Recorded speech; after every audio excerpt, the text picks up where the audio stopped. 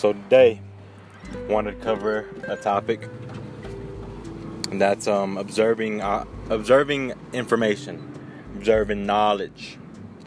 It was a good point that Ty had brought out was how do you observe knowledge? You know what I mean? Because it's one thing to read. I noticed for me, I don't know if it's helped.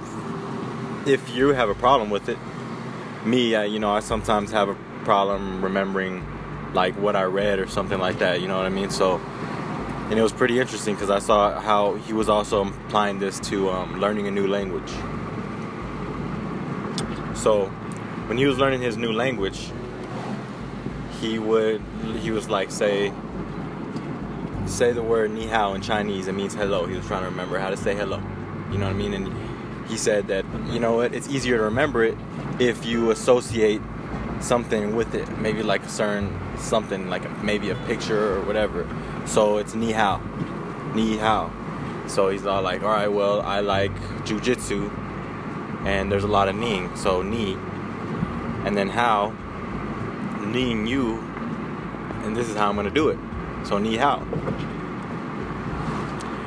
And I started thinking like, yeah, that's genius for language, which I want to associate with too. But I started thinking as well, like, oh, well, this could also be used to just absorb information as well. You know what I mean? Like, say you're reading a book and it tells you, this is one thing. It gives you a piece of information. So how do you associate that with a picture or something that's going to stand out to you later so you don't forget that knowledge?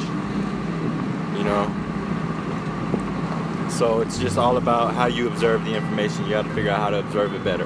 Reading, writing it down, doing what I'm doing right now, saying it out loud,